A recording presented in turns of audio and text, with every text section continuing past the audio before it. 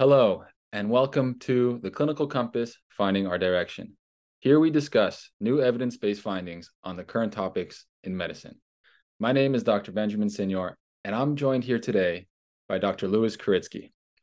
Today, we're going to talk about a challenging patient that might arise in the clinic and finding out how to navigate to help work up this patient. A lot of the times in the clinic, Dr. Kuritsky, we have a middle-aged male who comes in and they present with fatigue or low libido, lack of energy, and they want some relief. So, Dr. Kuritsky, where do we go from here and how do we navigate to help this patient? Well, Ben, the scenario you're talking about is really quite common. And unfortunately, the differential diagnosis of fatigue in a midlife male is very, very broad.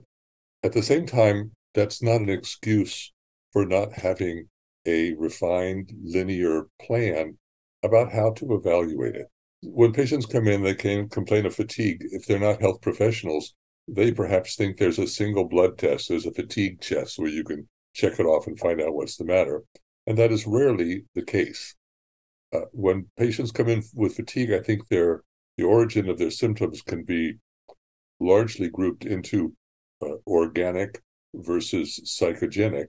And a major step in the decision process is to find out more about the patient and especially their emotional health, about what kind of relationship they're in, if their relationship is satisfying, if their job is satisfying, if they're getting enough sleep, and if the sleep is refreshing and nutritional sleep that they get up in the morning and feel like they're ready to face the day. But a critical element that you mentioned in your initial description was a male with low libido. And low libido is typically the key to hypoandrogenism from hypogonadism. Now, certainly, low libido is associated with depression. You may recall that men have cyclic erections around the clock that occur even in utero. And the purpose of those cyclic erections is to provide freshly oxygenated blood to the corpora cavernosa to keep the endothelium healthy and active. And amazingly enough, depression alone is sufficient to knock out that cycle, so it can knock out and block the effects of the central nervous system on producing that very basic fundamental process. So we know that depression can be the cause, but more often the scenario that I've seen, and you'll have to tell me what you have seen, is that men coming in and they're not depressed and they're not suffering with anxiety and they don't have any stigmata of sleep apnea. They just say their libido is low and they're not sure why, because it disappoints them that they're not having the same active and satisfying sex life as they had earlier. Most of the time when patients come in with the symptoms that you described, we initiate the workup, but a lot of them actually, a lot of the patients, they come in and they actually ask for testosterone because one of their friends or cousins or someone else that they know tried testosterone and they felt great. It turned their whole life around. They're not depressed anymore. Their sex life is now great. They feel much better. So that's from my experience. They come in asking for testosterone therapy. With aging, testosterone levels drop similarly to what we see when we study osteoporosis, that there's a gradual age-related decline in estrogen.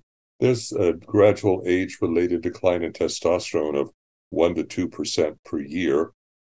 The range in our local laboratory for a normal total testosterone is from about 300 to about 1,000.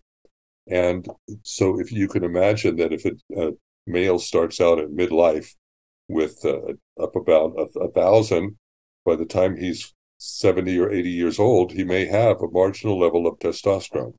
The key element, though, that you mentioned is the loss of libido. So certainly depression and fatigue can be due to hypogonadism, but there should also be a loss of libido. And the reason that's important is in the long-term and intermediate-term studies of androgen replacement in males, the symptom that is most prominently affected is libido. And so if men come in just for fatigue or just for depression or just for sarcopenia of aging, the testosterone replenishment is generally not nearly so effective. The most difficult case let's talk about the simplest case first. Let's say the man you described is 45 and he comes in and his testosterone is 250. Then we have to determine, is this primary gonadal failure? Have his testes just stopped working for some reason, which we do by checking his FSH and LH. So if his testicle is failing to produce testosterone, then we want to see if it's coming from a defect in the loss of function of FSH or LH. Assuming that there is no unusual result to the FSH or LH, and he has low testosterone, if it's clearly low, there's nothing wrong with replacing his testosterone. We have lots of choices. We could do it with topical agents, patches, and gels and creams. The generally most successful way for males is parenteral replacement with either weekly or every 2-week injections with testosterone. Typically, testosterone cypionate is a very popular version of testosterone, and there's testosterone pellets that could be implanted at a 6-month interval. There's now a testosterone undecanoate that's good for about 12 to 14 weeks too, as a more longer-acting intermediate substance that's newer. And the therapy is generally titrated to provide a mid-normal total morning testosterone. And generally, those patients are very satisfied. So the men who come in and their problem is libido and fatigue and depression and less muscle mass, they definitely feel both more energetic, sometimes a little less depressed, but their libido problem is solved. Now, the more difficult case is the gentleman who comes in with a borderline testosterone. Let's say your laboratory testosterone normal is 330 to 1090. If he comes in and his testosterone is just barely above the normal range, we can't look at that man and know whether 2 years ago his testosterone was 600 and this is a major drop. So some guidelines recommend that in that particular circumstance, we should measure a free testosterone and a sex hormone binding globulin. The reason being, as some men age, their sex hormone binding globulin rises and it ties up their free testosterone. And so what looks like a low normal testosterone may actually be ultimately a subnormal testosterone for them. The goal then is, assuming that their free testosterone is low or their SSHBG is high, that we should give them a clinical trial. If the libido is restored, and as well as the accompanying symptoms of the fatigue, for instance, then we can continue on with the testosterone on a long-term basis, as long as we don't exceed the mid-normal range for healthy young men, which would be about 6 or at the most perhaps 700.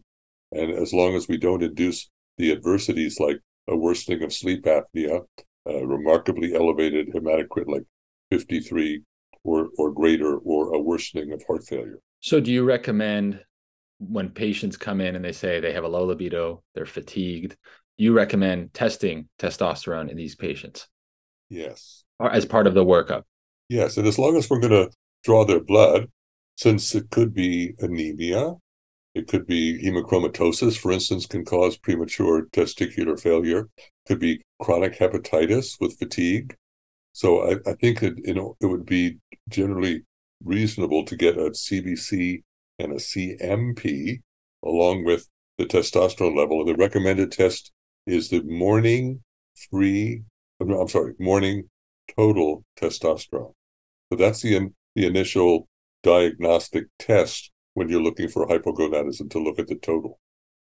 Now, let's say they qualify for testosterone therapy, and as you said, there are many routes to administer testosterone. Now, as we always say in our podcast, there's no such thing as a free lunch. There's a lot of evidence regarding the use of testosterone and its side effects.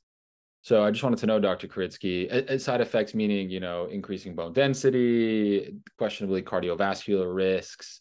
So what are your thoughts on taking testosterone long term and the risks and benefits for the body? I wish I could say there was a single obvious correct answer. We got frightened off of testosterone about 5 years ago by a trial that specifically selected frail seniors with low libido, based upon the fact that we did anticipate some improvement in muscle strength, and we were not so concerned about cardiovascular events that we anticipated a major increase. But in this particular trial, and as I recall, the mean age of the participants was 76 years, there was a very meaningful increase in coronary events. Subsequent trials have not seen that. So I think we can be reassured that, especially in younger men, I would want to make sure we don't make the mistake that we made with the Women's Health Initiative. When we did hormone replacement for women based upon observational data that suggested to us that hormone replacement would keep the genitourinary tract healthier, skin healthier, lipid profile healthier, hopefully vascular disease less problematic.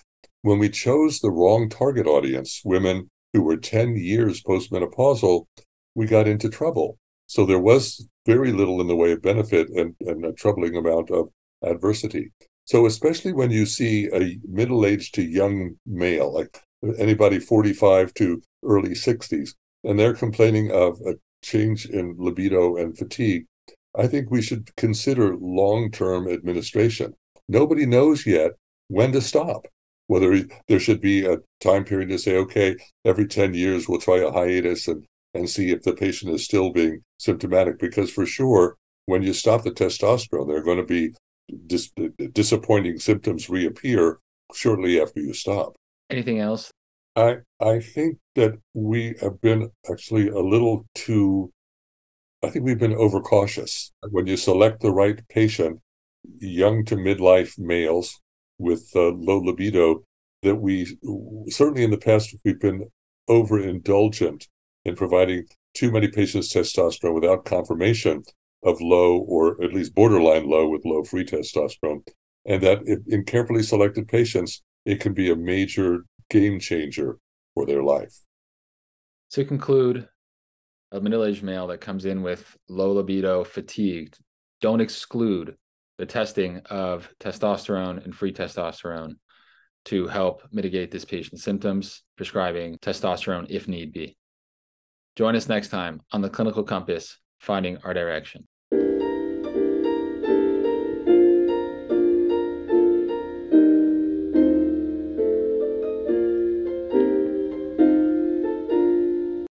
The opinions expressed in this podcast are our own and do not reflect the views of UCF and HCA entities. The recommendations in this podcast do not constitute medical advice. Please see your primary care physician for medical care regarding any advice heard in this podcast. I would like to disclose that Dr. Louis Kuritsky is or has been a consultant for Lilly, Boehringer Ingelheim, Novo Nordisk, Sanofi, and Bayer.